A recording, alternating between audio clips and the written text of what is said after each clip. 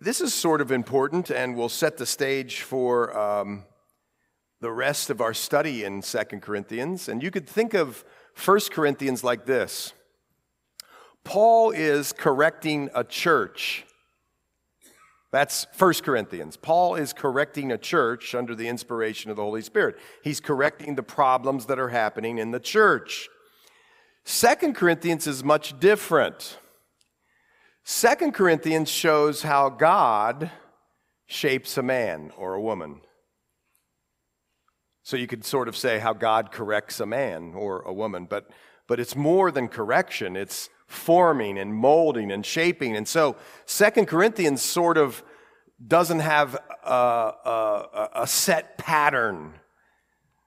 It's more of what the Lord is doing in Paul's life. In fact, you're going to sort of have the cover of Paul's life lifted off, and you see right into his heart and his mind the man who established all these churches around the Mediterranean Sea.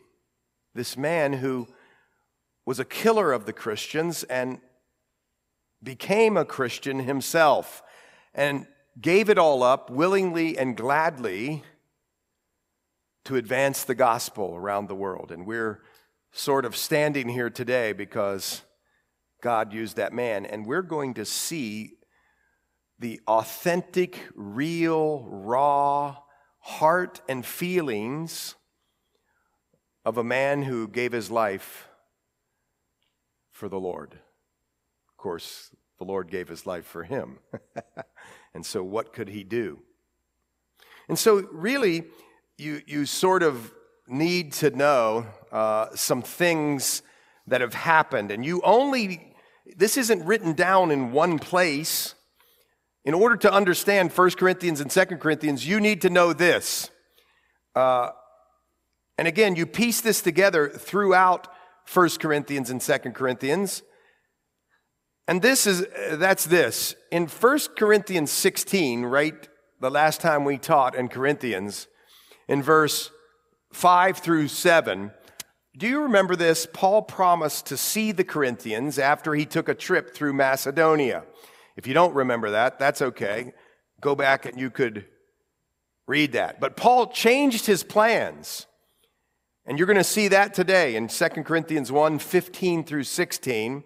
And decided to see them first on his way to Macedonia and then on his way back to give them what he calls a second benefit, second meeting, time of refreshing twice. So you'll see that today in the first chapter of 2 Corinthians. But he also made the first visit on the way to Macedonia, but it was painful for him and the Corinthians because why? It was full of confrontation. And in fact, in 2 Corinthians 2:1, he said, I would not come again to you in sorrow. So also then, after this visit, and the reason I'm telling you this is because it's germane to what he writes. You can't really understand what he's writing until you understand this. Sometime after a visit there, Paul, or maybe even a representative, was actually insulted and spoken against and hurt, if you can say hurt, by someone from sort of like the anti-Paul sect of the church. And you're going to read about that in 2 Corinthians 2 and 2 Corinthians 7. And because the first visit was so unpleasant, and, it was hurtful and there was confrontation, it seems as if Paul, on his way back from Macedonia, abandoned his plan to go and see them. And then we know that Titus was sent from Ephesus to Corinth with what's called a severe letter. You could see that in 2 Corinthians 2. And Titus was there to also collect the contribution for the church down in Jerusalem. And the Corinthians didn't give it, they should have. But Paul then left for Ephesus and suffered some major affliction in Asia. And then he went to Macedonia, and among other things, he organized that collection again. And later from Macedonia, Paul wrote 2 Corinthians, and it was around 56 AD when he did that. And the reason I'm telling you that is, think about what he's saying here. And there's, it's sort of sketchy, not sketchy, but the timeline I gave you is not set in stone. Many people have different views about when some of those events happened. But here's the point. Paul originally, as he was dealing with the Corinthians, said, I'm going to come and visit you.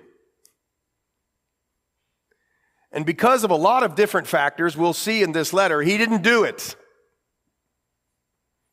And maybe, and probably, he was guided by the Lord in that, but people got their feelings hurt. Sound familiar? And because they got their feelings hurt, they started talking about Paul, saying he was not a man of his word, saying he didn't hold up to his end, saying he was fickle, saying he really wasn't following the Lord because the Lord would never do such a thing, despite the fact that we know Paul made plans, as he prayed about it, to go into one area in the book of Acts, and the Bible tells us the Holy Spirit prevented him from doing so. Remember that? And so the point, I guess, as we start out this book, is you need to know that Paul is under heavy attack. And it's not from the so-called non-Christian world. It's from the church, or from a sect within the church that he himself established, because we know in Acts chapter 18, he spent a year and a half with blood, sweat, and tears pouring out into these people. And that's the backdrop of this letter. That's the backdrop of this letter. So I want you to think about something. Have you ever been depressed or overwhelmed because someone in your circle, or what you thought was your circle, has made comments about you, or what you're doing, or the agenda that you have, or your life, or your family's life, in a way that you felt was really hurtful? Have you ever had that happen? Paul had lots of things going on, not just these things that people were saying. If you turn, and you don't have to, I'll read it to you, over in 2 Corinthians chapter 11, he describes what he and his gospel mates, who were sharing the gospel around the modern world, had gone through. Look at this. Are they Hebrews, verse 22? So am I. Are they Israelites? So am I. Are they the seed of Abraham? So am I. Are they ministers of Christ? I speak as a fool. I am more, and labors more abundant. Look at this. I worked like a dog, is what he's saying. I don't think he was complaining. I think he was just being truthful. In stripes above measure. I mean, this guy was striped. You getting that? Could you imagine getting whipped for the cause of Christ? In labors more, in stripes above measure, in prisons more frequently, in deaths often. From the Jews 5 times I received 40 stripes, minus 1. 3 times I was beaten with rods. Once I was stoned. 3 times I was shipwrecked. A night and a day I have been in the deep, in journeys often, in perils of water, in perils of robbers, in perils of my own countrymen. Isn't that fascinating? In perils in the city, in perils in the wilderness, in perils in the sea, in perils among false brethren, in weariness and toil, in sleeplessness often, in hunger and thirst, in fasting often, in cold and nakedness, besides the other things, what comes upon me daily, my deep concern for all the churches. What kept him going? He loved these people. That's the point. The people, the very people who were complaining and murmuring and speaking against and gossiping and all the other things that come with that. And who, right? That's a stressful thing. What kept him going? He loved them.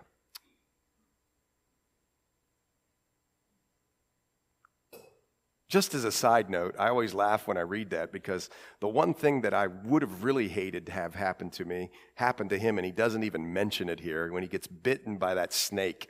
That one gets me, man. I just don't want to be bitten by a snake. He didn't even mention that. That was nothing. The other stuff. So against that backdrop, here he comes. and he's writing this second letter to a people who he's ministering to and has a love that's higher than an earthly love. That's what I want you to see, because an earthly love would shut down on these people. Do you get that? An earthly love would say, wait a second, you're talking bad against me? How would you dare talk bad against me? I'm the one who established this church. I need honor and dignity and respect. And so I'm just going to cut you off because you're talking about me. See, that's earthly love. But the love of God keeps going because the love he has for the people that's been given to him supernaturally, God bless you, by the Lord. That's powerful, folks. And yet, in this, he becomes real and raw with us. He talks about his hurts and struggles and feelings. He's real. He's not just some smiley little doll that walks around like a Christian and says, everything's great, everything's fine. No, he has real struggles. And yet, he presses on. Watch this. Paul, an apostle of Jesus Christ by the will of God, and Timothy, our brother, to the church of God which is at Corinth, with all the saints who are in Achaia, or in all Achaia, grace to you and peace from God our Father and the Lord Jesus Christ. He's an apostle. He's a messenger. He's a sent one. He's a set apart one. He's one in the office of apostle who has actually witnessed and seen the risen Lord. You get that, right? He saw him on the road to Damascus. Yeah. I always say the road to Emmaus right there, but it's Damascus. Yeah. So I had to think about it there for a minute. He's an apostle of Jesus Christ, but he knows it's by the will of God. In fact, he comments in other books, how could the Lord pick me? I'm paraphrasing. I'm a killer, a murderer, the chief of sinners. And yet God chose me, and I responded to that call. I know this is the will of God for my life. Wow. Think about that, what he's saying, the will of God for my life. He's never been more content, joyful, happy with all these things going on that I've read to you. He knows it's the will of God. See, that is when you know you're content. When you're walking according to the will of God. You don't have to chase the kingdom that's yours. You know, the white picket fence and the hobbies and all that. Are those things okay? Of course, but they're not your idol. You're content with just the presence of the Lord, walking in the will of God. That's powerful, man. You can survive when things aren't going so well. Not just survive, but thrive. You can keep moving towards people who are ugly towards you because you're solid and stable and set. Because you know you're right where God has you. That's powerful. And he recognizes this, and as he's writing to this Corinthian church who has lots of problems and who have, done these things to him, here he comes. He always has people around him, doesn't he? Timothy, his young understudy, and isn't that interesting? How do we disciple people? We disciple people by bringing them along with us for the journey. And that's him. He's discipling this Timothy, and Timothy's really helping to the church of God, which is at Corinth. But this isn't just a letter for Corinth. They must have passed this around the churches in the area of Achaia, which is the Roman province of which Corinth is the capital. They must have passed this around in the home churches, this letter that you're reading. Isn't that interesting? That's what these were for. And he says, grace to you and peace from God our Father and the Lord Jesus Christ. And we've talked about this almost every time we get to a Pauline letter. You'll never know peace till you really understand God's grace. And it's made an impact in your heart and life. And Paul knew it.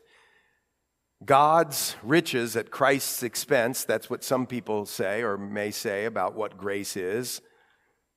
It's also God's undeserved, unmerited favor. Why does God love us? Because, period. He just does. It's unmerited favor. He lavishes these things on us. He wants to have a relationship with us. He wants to commune with us. God, grace to you and peace from God our Father and the Lord Jesus Christ. We recognize this. When we surrender our lives to Christ, the blood of Christ gives us peace with God. That's Romans. But also, the peace that all of us are looking for comes from God, the peace from God, and that's in Philippians. There's this peace that God gives you. It's supernatural peace.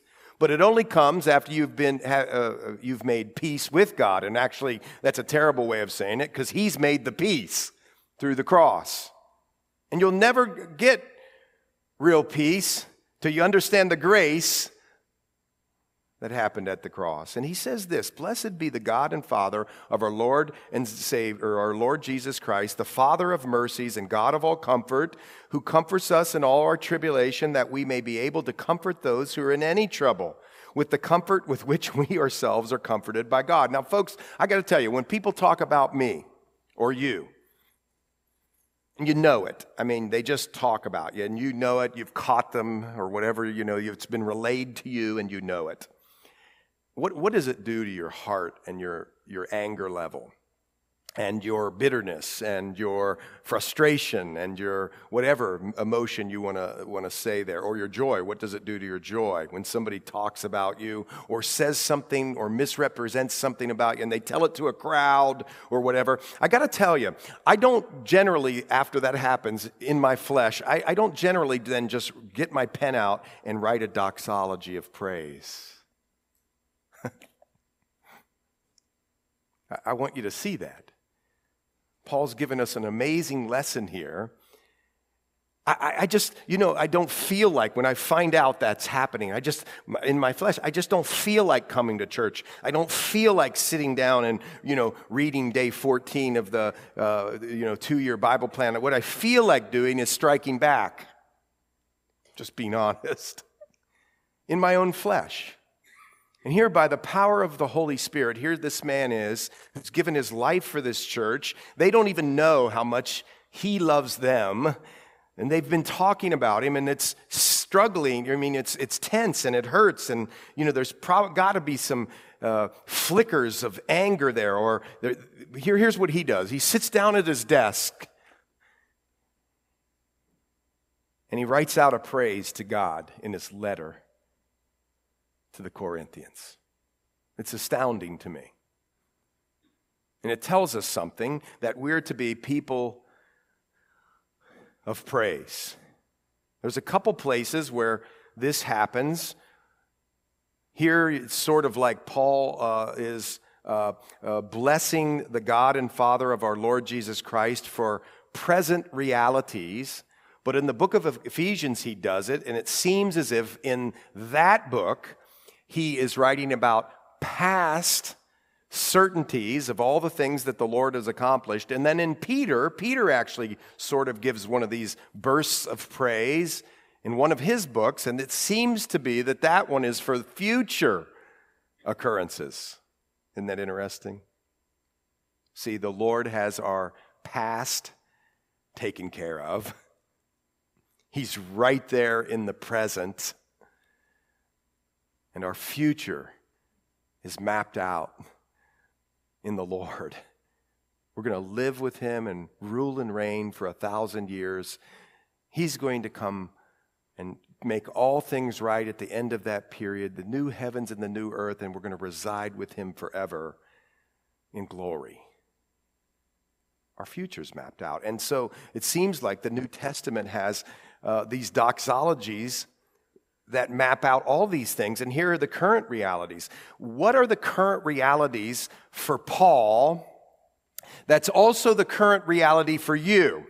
So whether you're pressed together, shaken, grieving, angry, mad, these are all things that and sad, and just go on with all these things. Overwhelmed. Do you feel like waves have been hitting you, whether of anxiety or grief or whatever it is? Look at this. Paul says, and he can say it because he's been doing it in his whole life.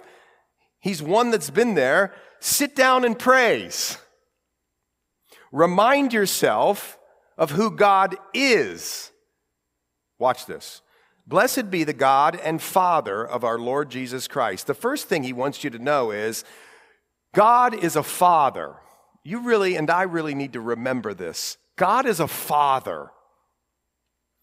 And the one way in which he could have you reconciled to him for all eternity, so that, Romans 3 tells us, he could be both the just one, punish sin, and be the justifier, the one who actually takes the punishment himself, is he gives up his son.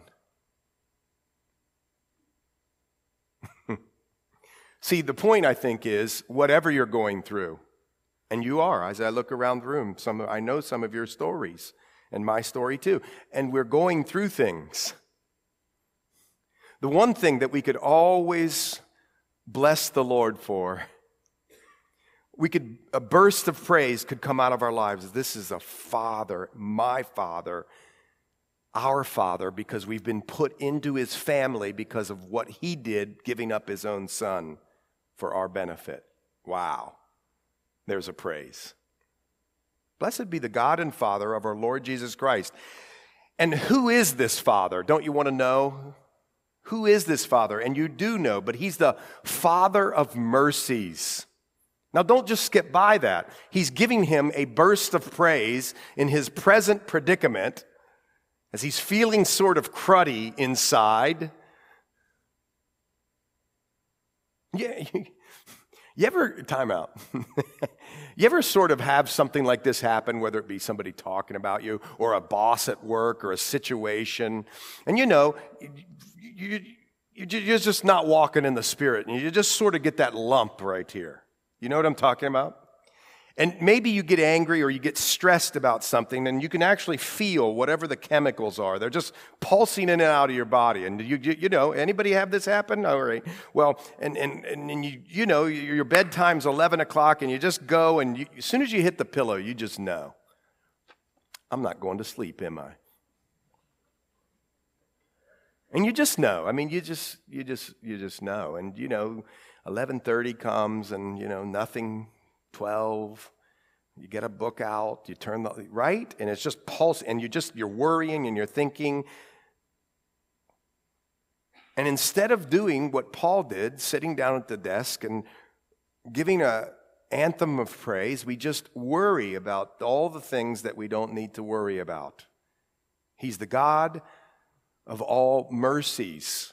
What does that mean? He's a father who's the God of all mercies. He gave up his son, and he's the Father of mercy. Now, don't blow by the words. Mercy means this: withholding from you and me what we do deserve. Withholding from you and me what we do deserve. And folks, the Bible tells us that we deserve spiritual death. We deserve death. And God can withhold that from you and does withhold that from you by the person and work of his Son, Jesus Christ. That's a that's a burst of praise. Instead of maybe, surfing the channels or reading that book about, the Revolutionary War or whatever at night, and just letting all the endorphins or whatever, I guess they're not endorphins, but the bad toxic things that pop through our body when we're stressed or angry, why not sit down in a time of prayer and praise for God who is so merciful, all the things. Do you do this? Maybe this is healthy, maybe it isn't, but I think it is healthy in some ways, as long as you don't dwell on it, because the Bible says move forward, look towards the upward call of Jesus Christ, and some people can just dwell in their past sin and never get over it, but sometimes I think it's healthy, at least it is for me. When I look back and think of some of the things that I've participated in my life, and that God would withhold the penalty for me. That's a praise. That's a praise. It seems then to wipe out whatever that situation is that I'm all worried about or struggling about. He's the God of mercy. But not only that, he's the God of all comfort. And here's where you got to know language, although I don't know it. I just look it up.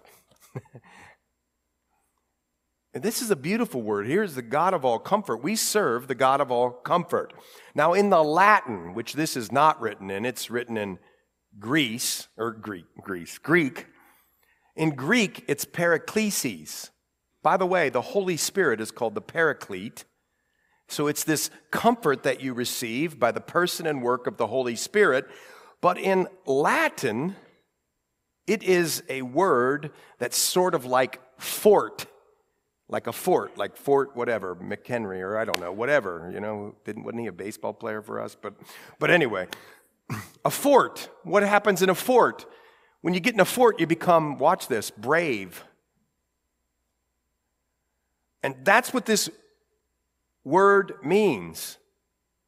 This isn't just God being sympathetic towards you, like if you're hurting or struggling.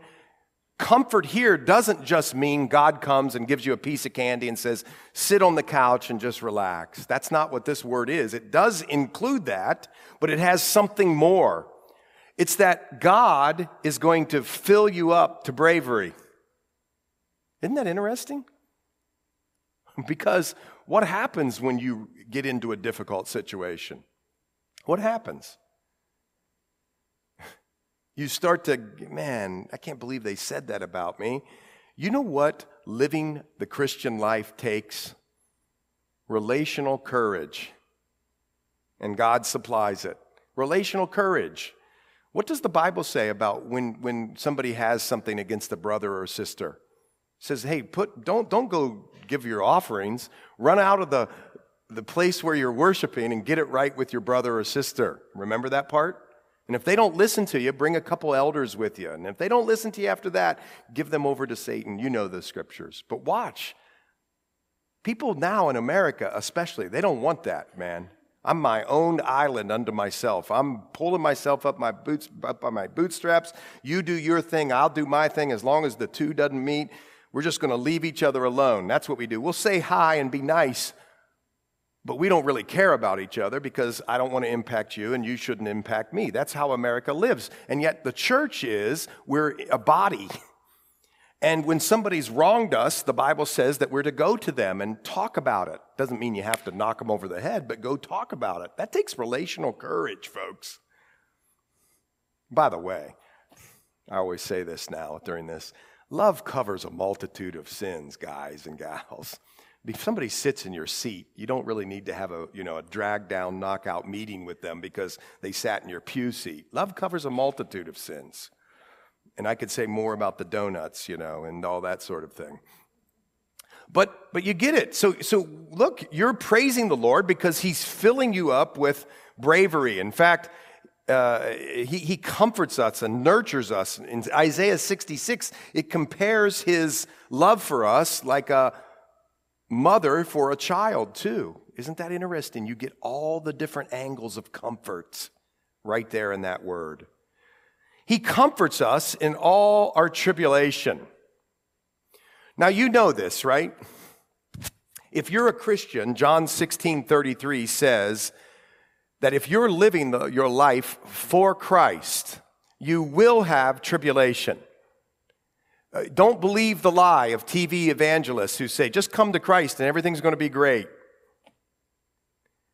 Well, depends on what you mean by great.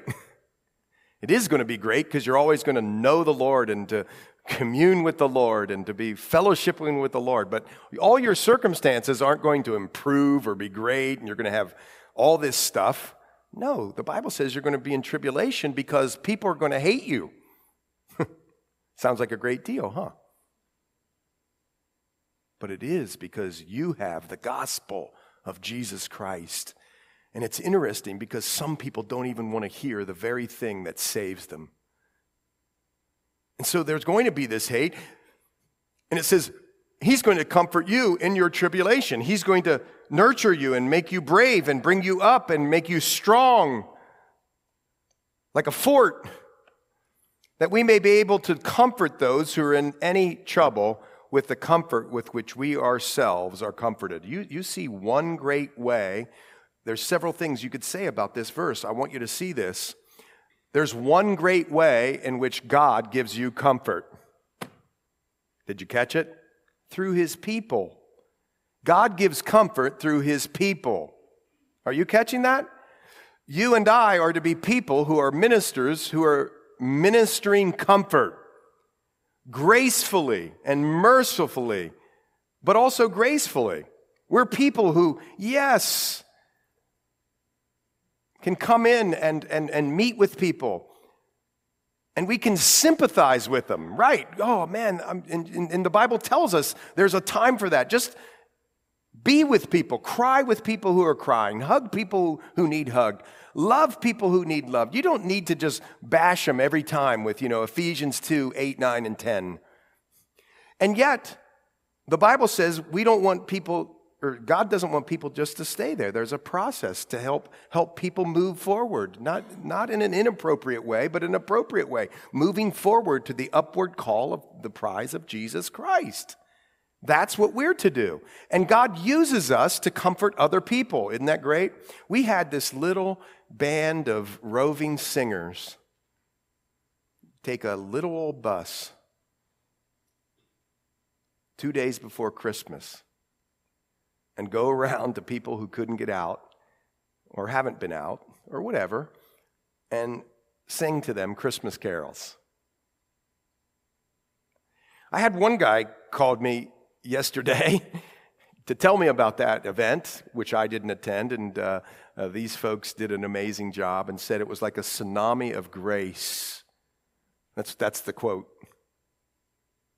He goes, I can't tell you what that did for us. Comfort. Giving your life up. By the way, folks, in your tribulation, one of the reasons that you are in this tribulation is that you could identify and experience and feel what another is feeling so that you could keep humble and teachable and willing to go and serve somebody so that they would be comforted. That's one of the purposes for your tribulations. Did you see that? Now, there's many reasons for tribulation and suffering and persecution. That's not the only one. In fact, if you've traveled with us through Job, you'd know that. And suffering for the Christian is not a bad word. In Philippians 3:10, it tells us that suffering is one of the arenas in which we get to know Jesus better and more. That's another reason. And there's all kinds of things, and that's not my purpose today, but one of the reasons is that you become a comforter. Who here has had a parent die? Yeah, you've had a parent die. Right?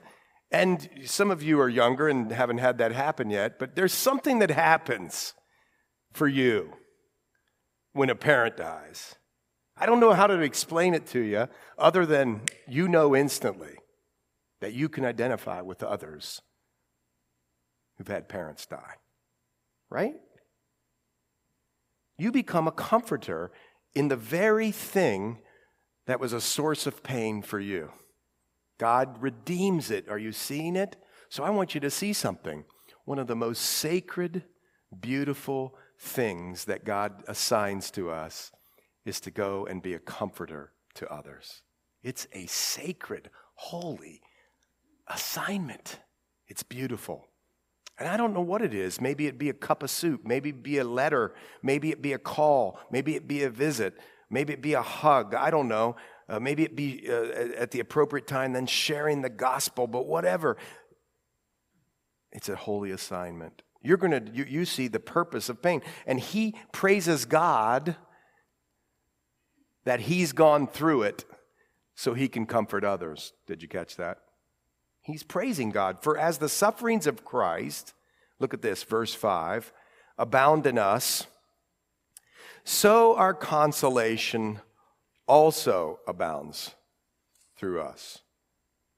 Now, I don't think he's talking necessarily about physical sufferings here, physical sufferings that are caused because you live in a world that's breaking down, that's sinful. You live in a world where disease and death occur because of the fall. And so there's going to be times when, you walk into the doctor and he says you're going to have to get a 5-way bypass, or there's cancer or whatever.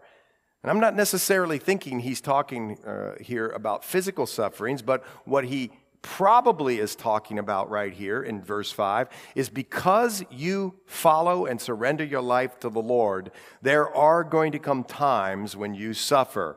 For instance, go on regular TV, give them your address, your phone number, your email, and say you believe in traditional marriage according to the Bible. Right? A lot of things could be stripped from you after that interview, like jobs. I mean, we live in cancel culture. Suffering for Christ, maybe, going in one direction in your career, it would have advanced you monetarily a different way, but now you've sort of taken a different way, and you're just living your life full out for Christ, and you're receiving scorn and derision from those who you share with, and I think that's what he's talking about. And he says, for as the sufferings of Christ abound in us, think about it. What happened for Christ? He didn't have anywhere to lay his head. He was a person that was misunderstood. They called him a demoniac and a drunk. and his very friends, I'm not too critical on them because I might have been one of them, but the very friends that he shared life with for 3 years, at the time in which he needed them the most at the cross, were gone except one. They deserted him. He knows suffering for God and God's will, and he's saying when that happens for you, when the sufferings of Christ abound in us, watch this, that's when God consoles. You'll know the consolation and the comfort of a God who cares for you. And they're going to abound, and that's a praise for you. Now, if we are afflicted, it says there in verse 6, it's for your consolation and salvation, which is effective for enduring the same sufferings which we also suffer. There's another word that you and I should know in the Greek. It's called hupomone. This isn't passive endurance. You get this? In enduring there. It says that when we're in suffering, we're going to endure to the end. We're going to endure. And that word is hupomone. It's not this like passive thing where you're receiving all this bad stuff. I want you to see this. People in suffering as Christians, watch this. They hupomone. They eagerly anticipate all that God has for them in the suffering. And so they're searching the scriptures and sitting down to pen a praise. They're showing up to church with voices that cry out to the Lord, and they're serving with zeal and tenderness and abandon, because in the middle, God's given them endurance, hupomone. They're not just receiving the bad stuff, they're thriving in the suffering. That's what that's saying. Now, if we're afflicted, it's for your consolation and salvation, which is effective for enduring the same suffering which we also suffer. And by the way, I read to you some of the things that they were going through. Or if we are comforted, it is for your consolation and salvation. You see how content he is? If we're afflicted, that word means, it's like this. It's a boa constrictor type of word. You feel like you're just being strangled, or everything's being pressed together. That's what that word is. If you're that's because you're enduring. Keep in there. Keep searching out the Lord. Keep spending time with the Lord. Keep near to the Lord. But if you're comforted, that's good too. But in either way, it's for your consolation and salvation. God's going to use it in your spiritual journey both ways. What does Paul say? I've learned, Paul says, no matter what, whether I have tons of things going great in my life, circumstantially, or have terrible things going on in my life circumstantially, I know how to be content. Paul could live like that, and that's what he's saying. This is a praise. Do you get this? This is a praise that we don't have to live according to our circumstances. That's what Paul's saying here. And our hope for you, verse 7, is steadfast, because we know that as you are partakers of the suffering, so also you will partake of the consolation. Here is a doxology of praise that comes in the midst of very hard, difficult, life-felt, important things. And Paul sits down and praises God for all of them. Wow. That can help you and I to remember who God is in praise in the middle of very difficult circumstances. Do that. What else happens? Or what else does he say? He says in verse 8, "For we don't want you to be ignorant, brothers, of our trouble which came to us in Asia." We don't know exactly what he's talking about there, but remember, there's some things that were pretty devastating. He talks about there were beasts in Ephesus, fighting with wild beasts. Remember, I read to you, he suffered 39 stripes. There was a riot at Ephesus. He was involved in persecutions that were significant.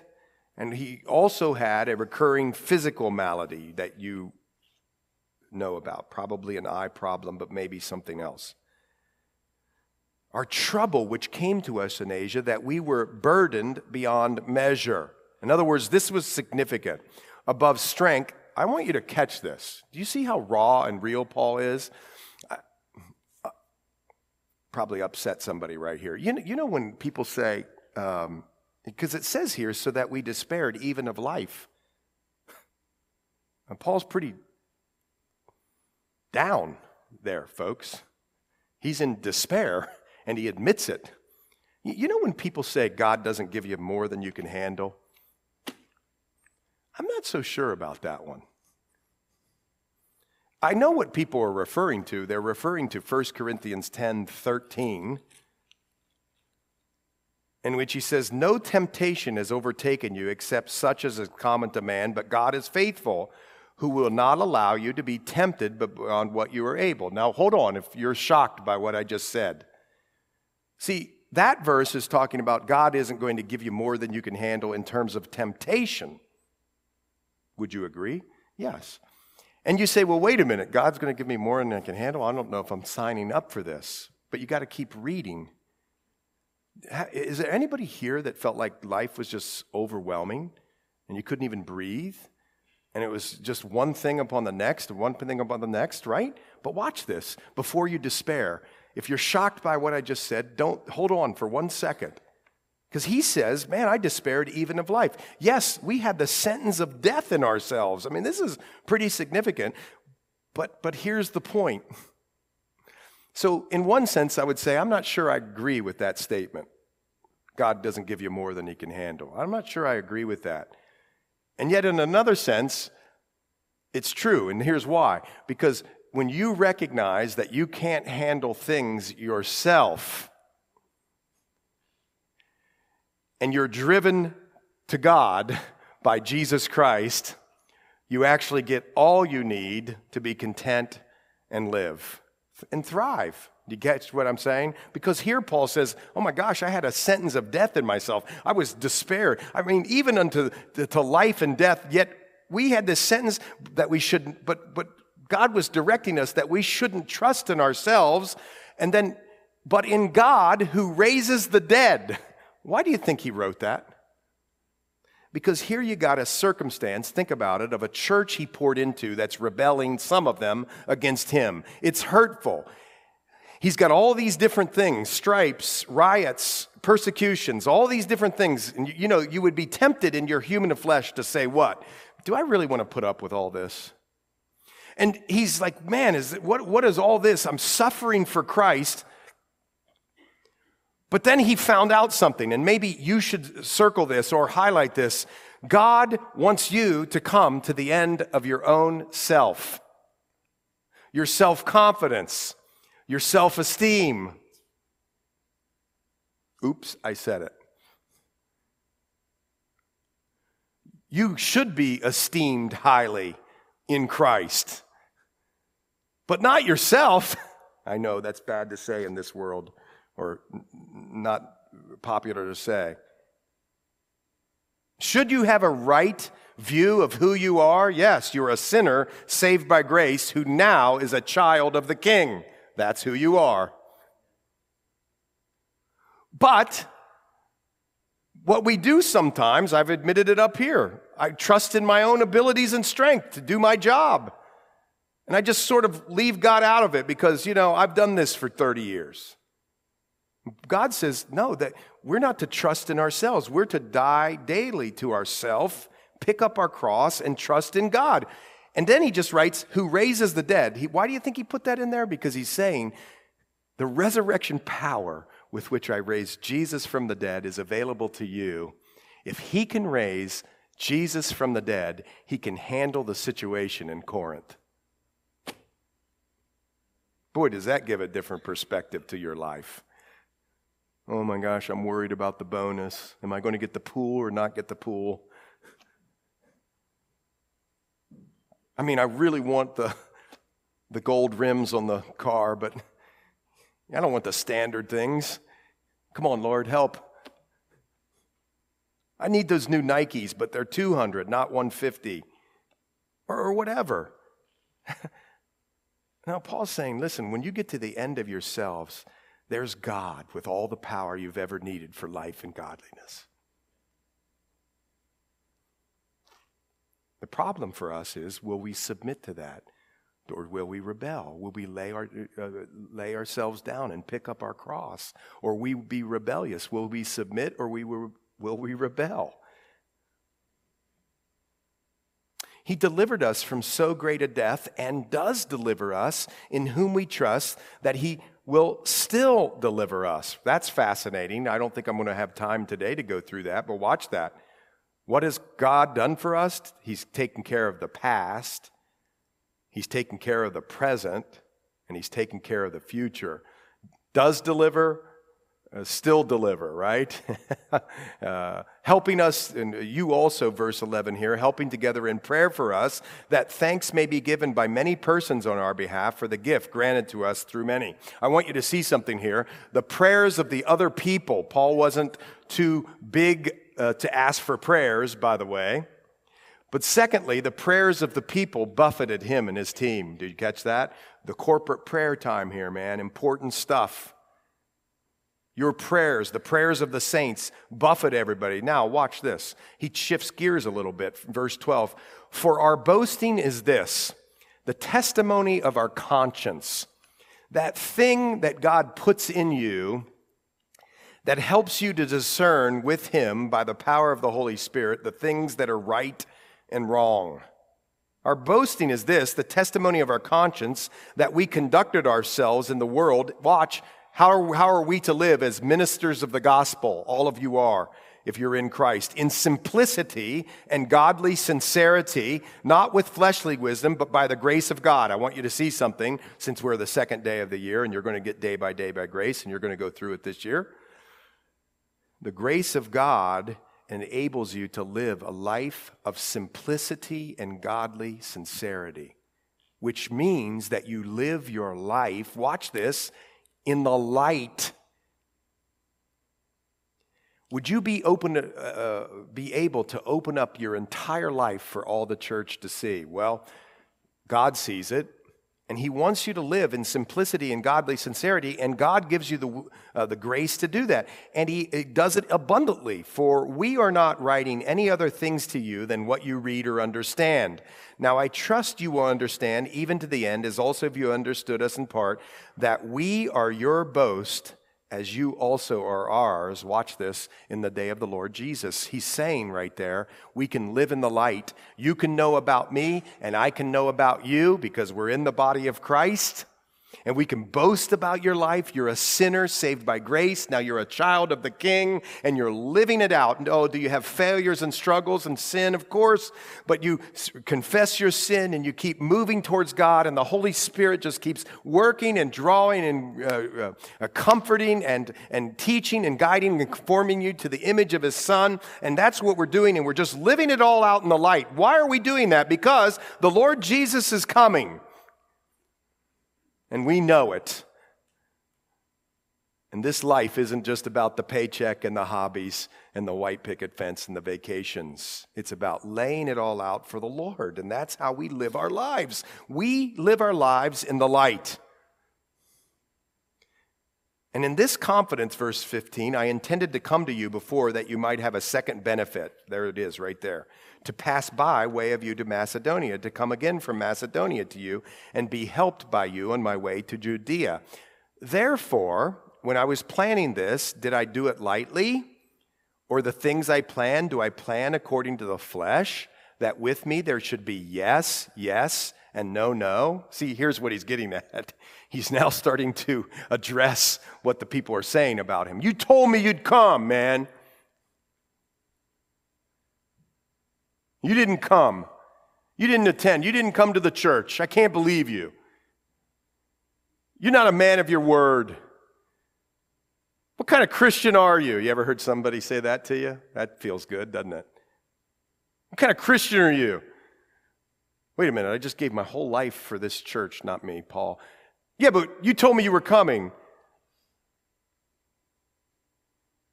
That's what he's addressing here. But as God is faithful, verse 18, our word to you was not yes and no. He's saying, I planned this out. I prayed about it. I thought about it. I thought I was going to come, but God changed my plans. For the Son of God, Jesus Christ, who was preached among you by us, by me, Silvanus, and Timothy, was not yes and no, but in him was yes. For all the promises of God in him are yes, and in him amen, to the glory of God through us. Now he who establishes us with you in Christ and has anointed us is God, who also has sealed us and given us the Spirit in our hearts as a guarantee. Now, I'm going to finish on this. You guys are like, wow, good. That's early, man. But I want you to see something here. He's saying here, listen, I prayed about it, and this is where the Lord lead me. But don't just always just trust in people. People are fallible. They're not infallible, and they're going to make mistakes. And you're going to perceive something that might have been right by the Lord, but didn't seem right to you. And there's going to be misunderstandings, and there's going to be things that set you back, and there are going to be hurts and struggles, maybe unintentionally, but there's going to be those things. But if you don't get it, that God's promises through Jesus Christ are dead rock solid. They never will change, and you can always count on them. Just as they say, you don't really get it. He's saying, listen, right, you're perceiving this. I wasn't wrong. I prayed about it, and the Lord changed my plans, but, you're hurt and slighted. Listen, focus on the Lord. That's interesting, because in my tendency, in some of my training, I would have really defended myself right there. He says, listen, let's just focus on the Lord and His promises. Now, here's another thing I want to tell you about this. All the promises of God in Him are yes. In Jesus Christ, all the promises of God are a go. They're available to us. We can access them and count on them and stand in them and move in them and work in them and go to school in them and live in them. We can live in all of them. God wants us to live right there in the promise of God. They're all yes by God. Yes, a go. Houston, it's a go. But watch this. It's amazing to me. But you have to be willing to say amen to them. So be it. What do I mean? Well, how about this one? How about the promises that if you forgive others, God will forgive you? How about that one? Now, I understand if you read the whole Bible, it's not a do something to get something, but clearly the Bible is calling us to be forgivers. In fact, right, one of the famous followers of Christ said, "Hey, Lord, I know you want us to be forgivers, so how about we forgive 7 times the number of perfection? I know if I say 7, he'll agree with me." Jesus says, no. You ought to be a forgiver 7 times 70. In other words, always ready to forgive. Why am I going into this? Here's why. Because all the promises of God are yes, they're a go. But you have to say amen to them. Almost everybody I ever have in my office talking about a slight with somebody else, it's almost to a person. They come and they say, got this thing with this person and da-da-da-da-da, and you say, oh, okay. So did you go talk to them? No. Well, what does the Bible say we're to do? To forgive them. And I say, well, are you going to forgive them? And then here it comes. I say this all the time. I mean, no, it's coming. Here it comes. 2 words, one's a contraction. I can't. And you go, well, wait a second. It's not that you can't. It's that you won't. Or maybe you need to ask for forgiveness. Well, I can't. You don't know what my dad did to me or my boyfriend did to me or whatever. You just don't know. I can't. Well, see, you haven't done what God said in His Word. All the promises of God are yes, be a forgiver. But you have to be so be it. You have to say amen to them if you want right? And even in that example, what about this? Those examples, or that example of unforgiveness or forgiveness saying yes to what God has to you, helps you to be a person who lives in the light. You're not hiding anything. You ever talk to somebody about a grudge they're holding? They're real hush-hush about it. Or maybe it's not unforgiveness. Maybe it's loneliness. Maybe you're lonely and you say, well, where's God in all of this? Why isn't God treating me right? Why am I so lonely? Well, here's the deal. The Bible says that He'll never leave you nor forsake you. That is a promise, but you got to say yes to it. Yes, Lord, I understand. Now, help me to not feel lonely because you've told me this and it's a promise. And then and I'm not bashing people who are lonely, trust me. I understand it's a real thing and it's a very definite pull. When people get lonely, what do they tend to want to do? Get by themselves. And I understand that. And yet the Bible says, no, come and be with the saints so you won't be lonely. You see it? But you got to say yes. You say, well, God, you're not helping me. God's saying, yeah, or you got to say amen. God's saying yes, but have you said amen? I'm not picking on the lonely, by the way. I'm just trying to make some examples. What a beautiful thing. The Lord's given us here. And the one big one that I think about when I read this scripture is, you and I and me, and especially me, and I think about it for my own life, is I'm to take up my cross daily. I'm to die to myself more and more and more, and die to self and have God increase in my life. And sometimes, you know what I say? No. No, amen. Whatever that is. Well, we'll look at this and we'll finish. He's anointed us. You know this, that He who establishes us with you in Christ has anointed us is God. Do you know that all of us are anointed, folks? I understand when people say there's a special anointing, but really all of you are anointed by the person and work of the Holy Spirit.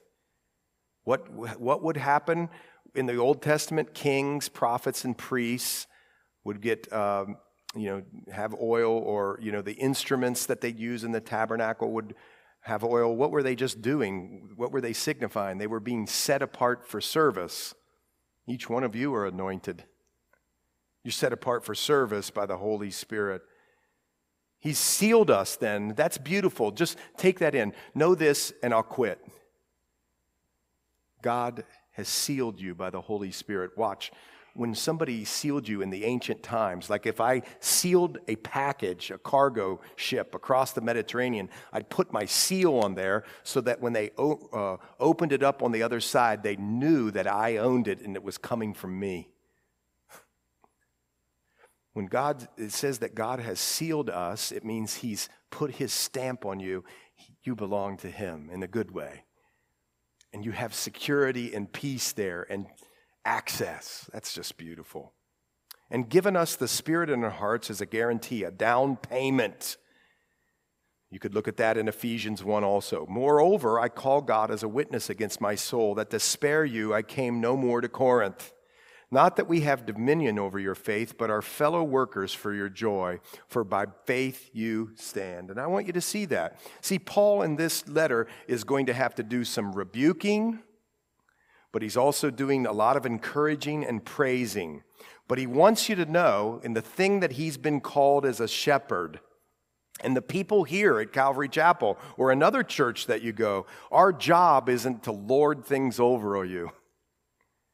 Not to have you think and believe exactly the way I do or others do. What we're to do, though, is to be workers that help you cultivate your joy.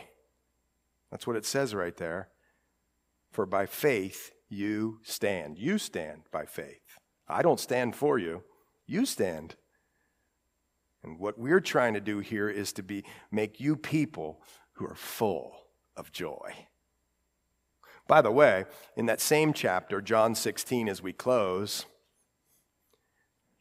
pretty sure it's in 16, Jesus tells us that He won't replace our sorrow with joy.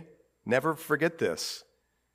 He'll turn your sorrow into joy, and that's a big difference.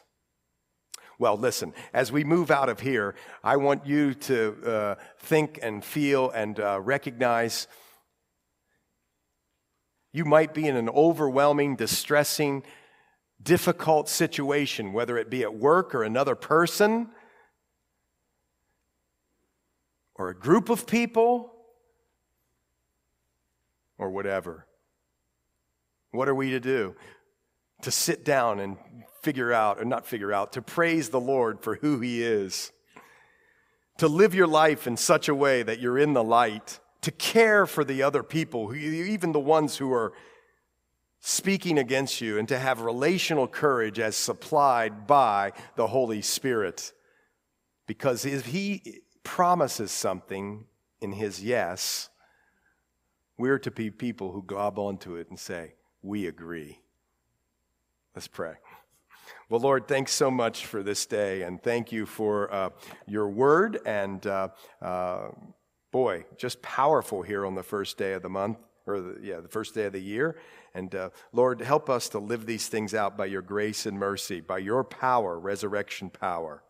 We love you, but we know it's because you first loved us. In Jesus' name we pray. Amen.